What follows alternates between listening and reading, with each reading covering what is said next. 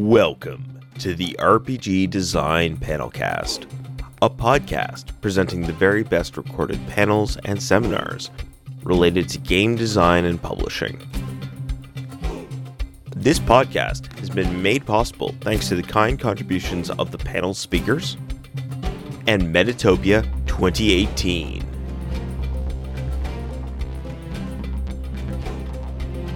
Episode 220, A Stage-Gate Approach to Game Development, presented by Randy Lubin.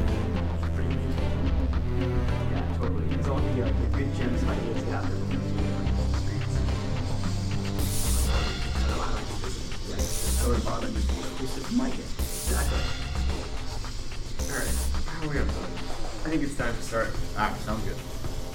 To this full crowd, crowded, standing room only presentation. Yeah. All right. Well, I'm gonna start there. Thank you all so much for showing up. I deeply appreciate you taking the time and energy on this late Saturday night, and I hope you enjoy this talk. A Stage-Gate Approach to Game Development. And my name is Randy Lubin. I'm a full-time game designer, but I got my background in startups. So I'm from the Bay Area and have been working with early-stage tech companies since about 2009. But there's a few different components to my life that all sort of are starting to merge. So I've been designing consumer storytelling games since about 2014, starting with card-based narrative games, then getting into RPGs, and more recently LARP. But that's started to intersect with my startup life because I've been designing games for organizations to help them think about the future and how technology will affect their industry, and also games for nonprofits and foundations and key decision makers to help them explain really complex issues. And I'll mention a few of those as we go on. But the methods I'm going to talk about today are methods I've used that have been extremely helpful to me in terms of generating more and better options and moving ahead with confidence. So the quick overview of how this talk will go. I'm going to talk about stage-gate design, why there's a need for such a thing, what the benefits are, what the specifics of stage-gate design are, and I'll give you examples all along the way of the different stages of stage-gate design and how I engage with it and shape it for game design in particular. I then have a sort of hodgepodge of different complementary tools and frameworks that I'll go over, and hopefully some of these will be helpful to you all. And then just an open mic, so if you have either questions for me or your own really great design process, techniques, tips, hacks that you want to share, please. So stage-gate design, why stage-gate design, and to some extent, what's the alternative? For me, I've always, coming out of the Bay Area and the tech scene, had a big affinity for rapid prototyping and iterating a ton and just getting the smallest thing out there that might work and then testing that and continuing to test and test. And when I found out about stage-gate design, it had that at its core and then a bunch of other great things that helped, because when you're just iterating, there's a tendency that you're not going to move too far from that initial idea. But if you're trying many ideas at once, then you're much more likely to find an amazing final solution than what you would have had if you had just kept working on that one initial idea. Some of the other reasons that stage-gate is great, or the problems that it tries to solve, or that writer's block in general can be really hard. The first ideas you come up with are not always the best. There's a sunk cost fallacy that everyone is very much prone to, and if you're just working on one game and you're continuing to iterate, and even if it's probably needs some massive changes but not minor refinements to make it amazing, you've put so much time into this specific instance of the game that it can be really hard to throw a bunch of that out and move away. So stage-gate will help with that. And then I love the phrase that good options lead to good outcomes, and so stage-gate is about generating lots of options so that you're going to end up with a bunch of good ones and be able to make really good decisions. And finally, collaboration is tough, and that's especially true when you're dealing with a lot of people from diverse design backgrounds. And so I found that these techniques are going to be really helpful for helping people understand the decision space. This is the breadth of options available, and then you can have a really meaningful conversation around trade-offs. So this is, to explain what stage-gate is, so first off, to give credit, I first heard about it from Daniel Cook, who is a game designer and blogs at Lost Garden. And the high-level overview is that you generate a ton of ideas at just the pitch level. And then you continually iterate and make them more and more refined, more detailed, higher fidelity, and you do that over a series of stages. And between each stage is a gate. And through that gate, only ideas of a certain quality pass. And after each stage, the quality threshold for a given gate gets higher and higher, so that as you move through these stages, you're probably putting more effort in on each stage, the quality goes up at each stage, and fewer ideas make it through. One of the things I love about this illustration in particular of stage gates is the idea of a concept bank. So even though something might not pass through a gate at any given stage, you can always throw it back into this big bucket of ideas you had of games you've maybe just done one playtest of, and you can always bring it back later or remix it in some way. So this is high level what a stage gate can be. Daniel Cook designs video games, and on his blog, when he goes into stage gates, he talks about it in terms of if you're a big company making like serious investments in different game projects, here's how you can divide up teams or spend part of your week working on a lot of different candidates. But I've taken this model, and I really think about it from if you were an individual or a small team of game designers, especially in this scene where you're maybe doing it nights and weekends as a fun thing, or maybe you're doing it for a game jam. You can still do it just on your own and iterate quickly and still take advantage of a lot of the benefits of a stage gate process. So my particular take on it, I start with the first stage being just a wild brainstorm, trying to get as many ideas out there. They don't even have to be full game pitches, just like interesting things that tie to what you think you want to be making. And the first gate of what of those you move on are going to be goals and vision for what you want this particular game to be. I'll get into more details in all these categories in a minute. The second stage, the things that actually align with goals and vision for whatever this project is or opportunity, is sentence pitches. So just boiling those, taking those wild brainstorms and condensing them into just simple one-sentence pitches that give a sense of an actual playable game. The next gate past that is a little bit based on your instinct and what you're excited to play and what you think is going to be a good fit for your goals, and also to get some breath, to make sure you're taking a few very different candidates forward, because as you go through this process, you're going to want very different options to choose from, so you don't feel pinned or trapped into a corner. Everything that makes it past that gate, and what I do is a bullet overview, and I'll give some concrete examples in a second, but what I'll do is, depending on the project, come up with a few specific criteria for bullet points to share. So this could be not just like a high-level pitch, but also number of players, amount of time, maybe some of the most important mechanics in the game.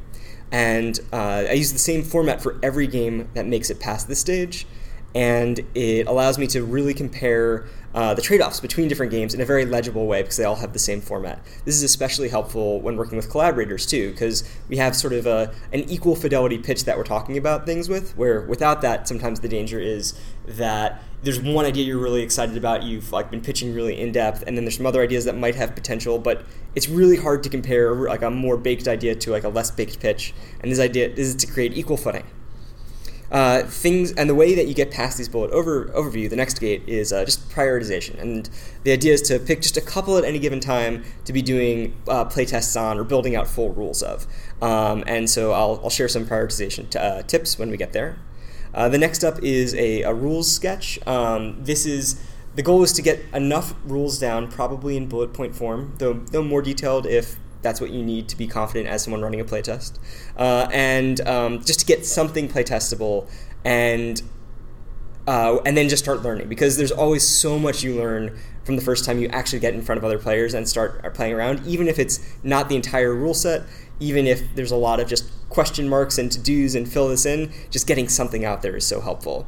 And then as things come out of the playtesting and playstorming, and usually this is a multi-steps of playtesting and playstorming, but sometimes just one is enough to know, do I want to move on? Then you can start moving on to polished rules, and the funnel can keep going from there, from polished rules to a polished shareable design doc so folks can do blind playtests, to something that has a high-fidelity visual design and might be sold or kickstarted. But for the sake of today's talk, I'm ending the stage gates at polished rules, because I think at that point you'll know if you have something special that you want to take forward. So we're going to go stage by stage now and gate by gate, and I'll provide some specific examples and also some tips. So the first stage, wild brainstorm. There's a picture of Post-it notes up here, but you should really use whatever brainstorm process you really love. So for some people, that's quickly jotting things down in Post-it notes. For others, it's a spreadsheet or just a Google Doc or pen and paper. I like to take a bunch of different approaches, especially when I'm talking to a new designer who might be looking at a game jam and struggling where to start. I talk about the following. I say, okay, you can start with mechanics, which is, there's this really cool thing I want to try out that creates this either mathematical dynamic or set of incentives to get players to behave in a certain way. So you can start with mechanics, you can jot those down. You can start with themes. Sometimes game jams have specific ingredients or suggestions, and that's really evocative of like, oh, here are the deeply embedded themes, or maybe the genres I want to try and emulate in games. And so starting with there. Sometimes it's about narrative, about the arc that you want to tell, and sometimes that's you can tie that to a specific media property. I really want to tell a story like my favorite movie, my favorite book. Sometimes it's about emotions. Like I really want to tell a game that gets people to really think about nostalgia, and then you can think about it, start moving from there about okay, what complements that. Sometimes it's about ingredients if you're doing a game jam with specific ingredients involved, and then this overlaps with some of the other options, but remixes and hacks sometimes in a flavor of it's like X for Y, and very frequent to see these types of pitches, and it could be X type of game but with a different theme, or for a different type of audience, or lighter or heavier, or more in character, less in character, depending on the type of game design that you're doing.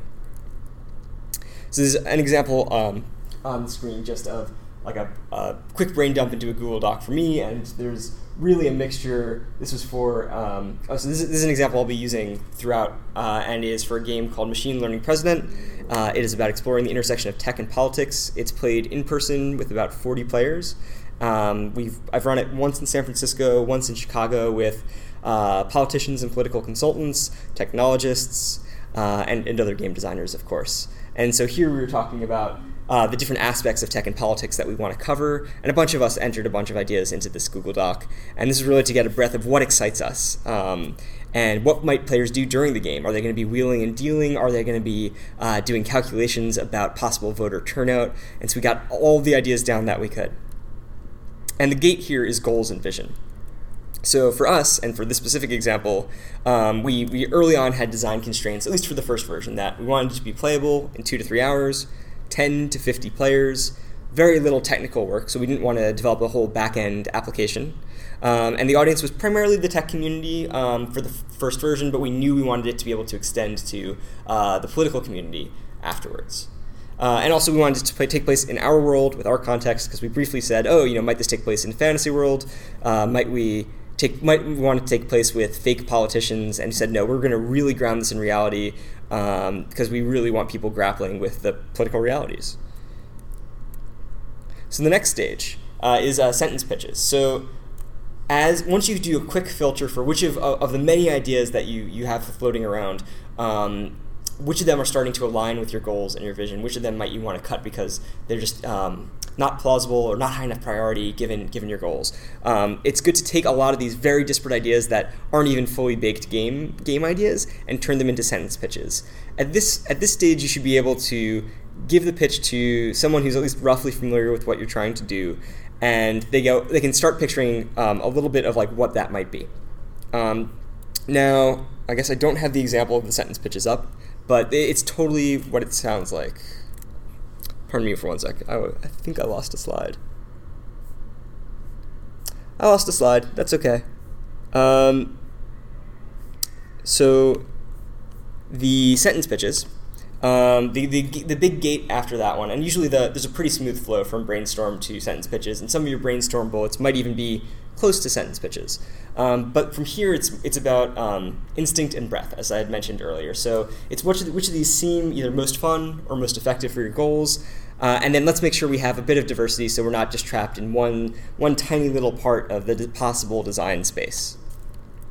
So the ones that make it past that filter, we get to the bullet overview phase. And I find this to be where you start making really interesting decisions, and also getting to really, if you're doing this as a collaborative project, really understanding your co-designers and what gets them excited. So up here is a sample format, and again, I change this a little bit from project to project based on what matters to us. But first up is the title, and usually this is a pithy placeholder title just so you can refer to something in shorthand. Then there's the pitch itself, which is could just be the sentence pitch from before, or maybe you want to elaborate on it a little bit. In this case, we wanted player factions because we really wanted to think about in the political game, okay, is this a bunch of different politicians who are all campaigning at the same time? Is it the folks who are trying to influence them? Maybe it's people who are running entire parties. And so we wanted to make it really clear who the players were. Then we talked about the mechanics and the key systems that folks will be engaging in. That I think helps to also be evocative. And then the artifacts that might come out of it. So this is the bullet format, not for the game I was just talking about, but for a collaboration I'm doing with an artist that will be in a fine art museum. But we're creating games that will generate artifacts and will also be playable in the museum. But the artifacts were important, so that got their own line in the pitch. So this might be, what's going to be in the actual exhibition. So this might be pictures of play in action or things that are generated during play that we later turn into the artwork. So some examples here for this museum pitch. We have our little titles: Bubble Land, Deepfake, Depth Charges, Billionaire Brinkmanship. And all of these have all of those same bullets filled out, so that later on, as we're collaboratively working on different pitches, and at this stage we're probably asynchronously, just on our own time, coming up with different pitches and putting it up there, and everyone has the templates, they know exactly what to put in, but it allows us to really easily skim and compare. A couple tips here. So forking and remixing is incredibly powerful. So saying, I love your idea, I want to see what happens when I take it in another direction, so I'm just going to copy and paste it and change little bits and pieces. Totally fair. Likewise, say, I love your idea, and you over there, your idea too. I'm going to try creating something that's a combination of the two. Totally fair. This is a good time to keep exploring, keep adding ideas on, and this is really something that's great to do throughout the process, that you can always keep borrowing ideas from your different things that are in motion. And it's one of the real strengths of StageGate too, is that you're going to keep learning along the way, and those learnings can translate across all of the different game ideas that you have in development. The gate here is very much prioritization, because you're probably going to end up with hopefully more great pitches than you can plausibly playtest at once. And there are many ways you can go about prioritizing. If you have a big team, what I recommend doing is figuring out what is the major criteria that you want to prioritize on, and come up with a little bit of scoring for it. So in this case, I created a quick Google sheet. I have the pitch names in one column. I have how good is it going to be to play at an event before the exhibition in another, then how good is it going to be to play at the museum, and how high quality or interesting are the visual artifacts that are going to come out of the play, or be pictures taken at the event that'll be incorporated into the exhibit. And then we just rate it on a scale of 1 to 5, kind of reach consensus there. And then just by looking, we can kind of jump out and say, oh, wow, we have a few that are rated really highly across the board, some that are more mixed. Let's pick the 2 or 3 ideas that are most exciting to us, and we'll take those forward. So the next stage is a rules sketch. So a rule sketch being something that you can probably play test off of, and a lot of this depends on your comfort as a play test runner of just how much you need in front of you to be able to run it, and that's going to vary wildly depending on if you're doing a very free-form LARP or a very rules-intense or mechanical board game or a crunchier RPG. But one of the heuristics here is you want to have as little information as you need to be able to run the game and kind of know what it's going to look like. Maybe not even from beginning to end, but from the most interesting part that you want to test out. So in this case, it's too small to actually read, but I have about a page of rules here. This is from a Game Chef competition, not this year, but the year before. And so I was able to distill all the rules down to just one page with enough evocative bits for me to sort of wing it and make it up as I went along. And that was enough to just do one quick playtest and try and figure out, is there something interesting enough here to continue on? Because there are some games that look really great at the pitch stage and kind of feel good at the rules stage, but in play totally fall flat. And the reverse can be true too. So just that's another, the pleasure of quickly getting to playtest is that you get to find that out and you get to see where the interesting bits are. And it could be that while most of the game was just okay, there was one bit that was amazing, and that gives you inspiration to go back to the bullet stage and go, okay, I want another game just completely around that one core bit of amazingness. Some tips here: hack and referee. And so by hacking, I mean just take an entire subsystem or system from another game that is kind of close enough that allows you to test the bit that you really want. One way I often think about this is you want to be stealing as much as possible that isn't your core new bit of creativity. And if the thing you're really excited about is theme, it's totally okay to start by just re-theming, reskinning an existing game. The second bit of this tip is referee. So you can totally leave space where the rules are vague. You don't need all edge cases taken care of. And as long as you're there to just make snap judgments, or sometimes even turn to the players and go, what is the most interesting way for the rules to resolve here, or what will create the most interesting dynamics or story, and really co-create with your players in a playtest. Another tip here is just operating at the lowest fidelity possible. So if that to you is just pencils and paper and sketching things out, that's great. If it's index cards, awesome. Index cards and Post-it notes are probably my favorite way to do playtests. And likewise, don't even start jumping toward high fidelity visual design. Just use Google Docs or your other favorite editor, but you don't want to be spending time on anything that is well formatted, or really even anything that has complete sentences. This needs to be usable to you as the designer and no one else, and your goal is to just be moving sort of as fast as possible to get something playtestable. Oh, another tip is possibly testing subsystems separately. So this isn't always possible if you have a complex game where different parts really deeply talk to each other, but ideally you can break out a little bit of the game that you have some uncertainty around, or want to see if it has this bit of magic, and just test that. Here at Medtopia, it's common for folks to come with pre-generated character sheets because they don't want to test character creation, even though that'll be part of the final game. That's a great example. Other examples can be, just wanting to test combat if you have a very combat-y game. Something that I've done in a bunch of tests is, in the political game I was talking about, we ended up landing on an idea that was it was called Machine Learning President, and it was about the 2020 presidential election. So set in a little bit in the future so we can explore the implications of technology on politics, but close enough to the present that it's not going to look too alien. And so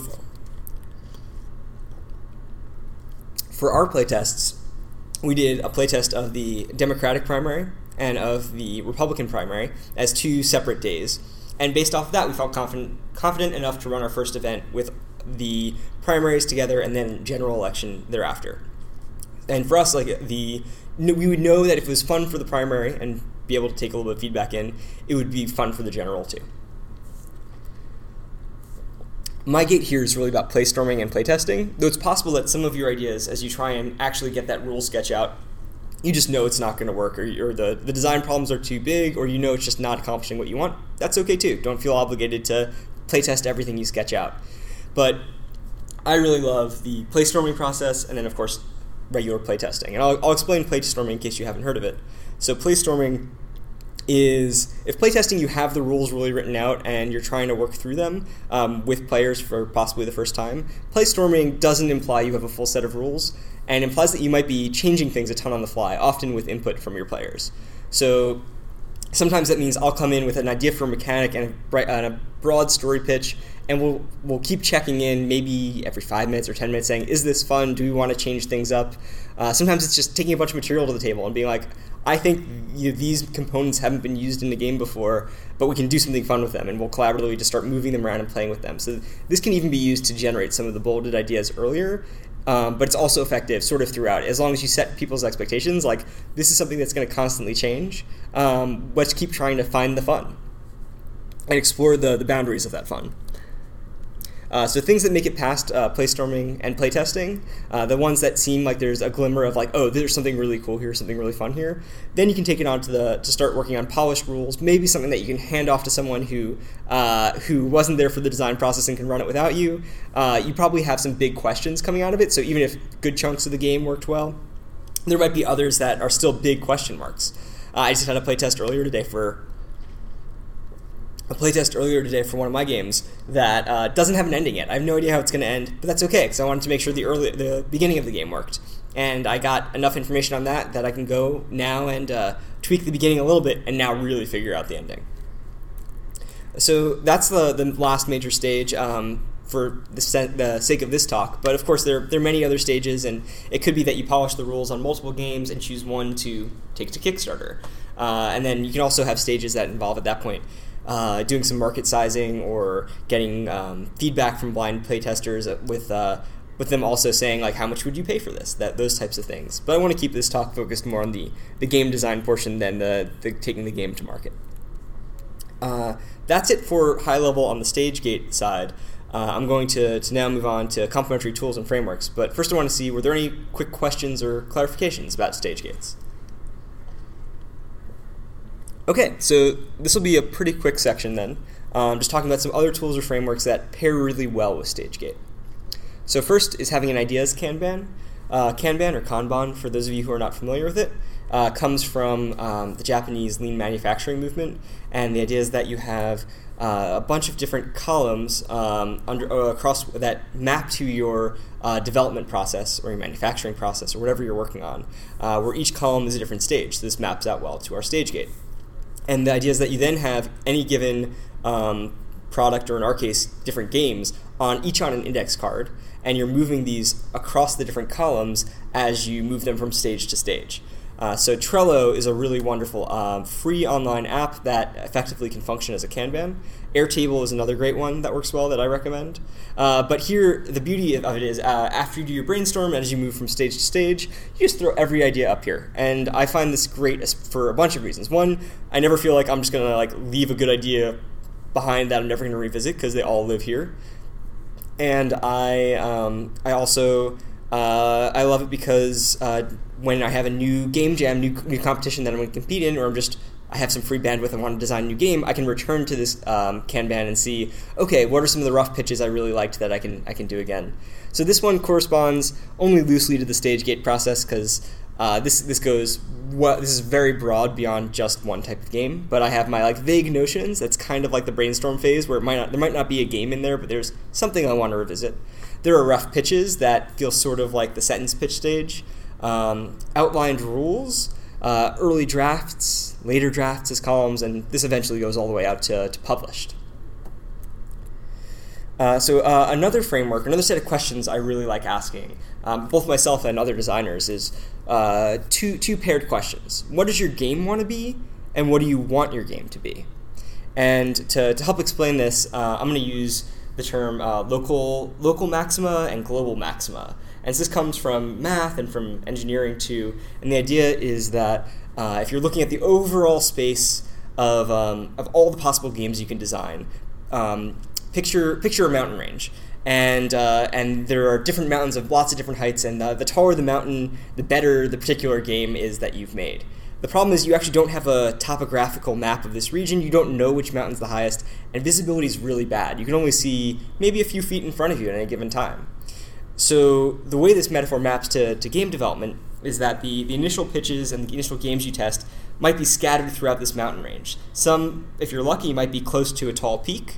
Others might be somewhere in a valley. But no matter where you put them, you'll get a quick sense of how high is it in total, what's the total elevation of this idea, how great is it? But also, even though visibility is pretty poor, you can see if I go a little bit in one direction or another, is it going to get way better, or is this the best that this particular idea can be? And so the term local maxima is saying this is the highest point from where I'm standing that I can see, even though I can't see far. So there's no small changes I could do that can improve it. And global maxima means this is the highest peak in the entire range. And so going back to what does your game want to be and what do you want your game to be, I think of what does your game want to be as what is the local maxima? So given where this game started, if I keep tweaking it very incrementally, making small changes here, small changes there, where does that lead me? And sometimes that's looking at my components and saying, oh, this is a game that just the little bits and pieces evoke joy in people, so this is probably going to be a very happy game. And so let me keep moving in the direction of making this a joyful, happy game versus maybe a more emotional or dark game. And so I think being really attentive to what direction your game is driving in is important, especially because it might end up conflicting with what do I want my game to be. Especially because that drift, that slowly making it better, might take you in a direction that ends up violating some of your goals or values for this project, or your vision for this project. Or it might not just be fun for you. So continuing to check in and say, what does this game want to be, and do I want that, is great. Because that means that you're not going to spend time either trying to drag a game in a direction that just isn't a natural fit, or spending a bunch of time perfecting it only to realize that you don't even want to play that game. Another tip I love, and works fairly well with StageGate, is designing in public. For me, that means tweeting about my ideas, but also getting pretty raw, rough designs up on my website. And I really like this for a few reasons. I get immediate feedback from some friends about oh, that sounds really good and I would play that, or oh, have you considered taking that idea and twisting it in some way? And And also it means that games that only make it so far, maybe they only make it to sort of a rough rules place that somebody else could run it with, but it's not beautifully designed, there's no gorgeous layout, it's just Google Docs. And that could still be a really good game, but because of my priorities at the time, I'm just not taking it forward. It's still out there. Other people can still play it. Other people can see what I value as a game designer and how I think, and hopefully learn something themselves. So I have a section at the bottom of my site that's just game drafts, and most of it is, again, like a relatively unformatted Google Doc, and I really love that. And it also feels like I haven't wasted a bunch of time on something that is fun, but like I haven't worked on it now in a year and it's not going anywhere. And I'm like, you know what? If it never goes anywhere else, it is in a publicly findable way, and I enjoyed playtesting it, and hopefully others will enjoy it too.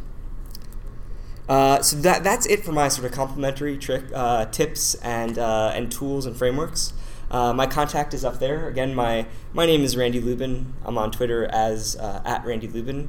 My consumer games studio is diegeticgames.com, DIEGETIC, and my games for organizations is Leveraged Play. And so if you're interested in talking about games that can help your organization explore the future or explain the present, please reach out to Randy at leveragedplay.com, and I'd love to talk more. And with that, I think I'll open it up for any questions at all. I thought it was interesting. There's a lot of parallels to what I currently use to teach in my game design class. I teach using Tracy Fullerton's Game Design Workshop textbook. She likes to come at things from what she calls a play-centric, or basically what will your players be experiencing in the game. So your two questions of what does a game want to be and what do I want it to be, she would come at it from what do I want my players to experience during this game, or what do I want them to feel like as they play this game. And I find that that's a pretty interesting way to get my students to understand what they're trying to build, because they'll very often just grab a quick solution and not understand that they have to, they'll tell me they want to build a mystery game and then just chucking dice, and I'm like, well, those two don't have any similarities at all. I like some of the stage stuff because I think it helps lead them down a more easily, I'm not sure the right way of saying this, they can kind of stay on the path a little easier. Yeah.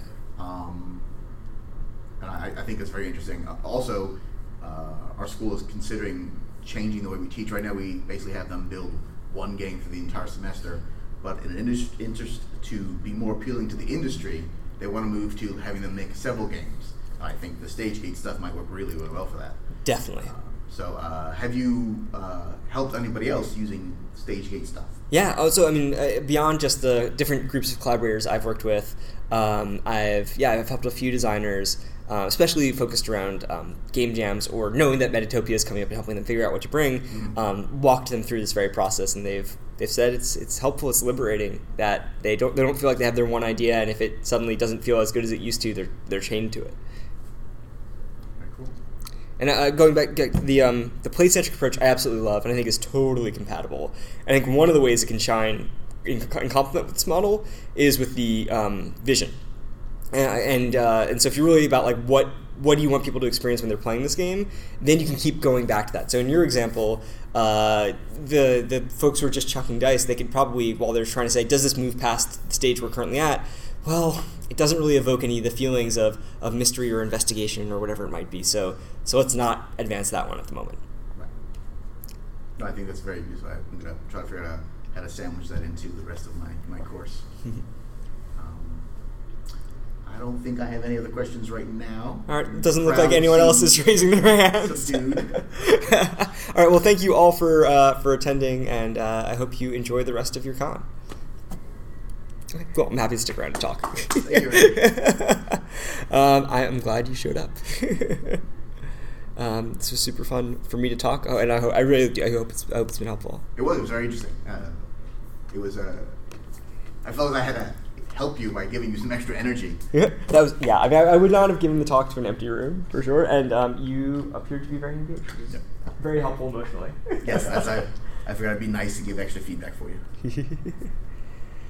But yeah, that's really interesting. It's funny. I didn't realize you were my last 3 years, I've been working for a startup out of the Bay also. Oh, what company?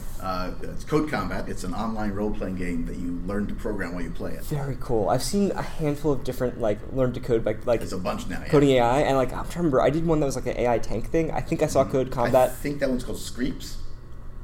I think it probably has been rebranded because I saw it way back. It's like a little JavaScript app. I think I saw yours. It looked great. And I was a little too far in my coding progression for it to make sense, but it looked amazing. It's aimed at the primary target audience is middle school students, though we have some elementary, we have some high school. I even know a couple of colleges that have used it. It's such a great way to learn coding because it's so applied, so practical, and there's a feedback loop, and you know if you're doing well or not. Right, yeah, because you're getting through. It's a lot of fun. Cool. You're still working with them? Yes. Awesome. Very cool. What are you doing for them? I'm their support guy, but we're still a small startup, so there's many hats. Nobody does one thing at a startup. Right. I manage the R pipeline. I manage almost all of the QA, et cetera, et cetera. That's really fun. Yeah. How big's the team? We've grown recently. I think we just hired our 18th person, something like that. So we're a little bit of a burst in growth recently. That's awesome. If you're comfortable with the ambiguity of startup life, there's nothing quite like it. It's really interesting. Yeah, being in the trenches with a great team and creating something new. Love it. That's very cool.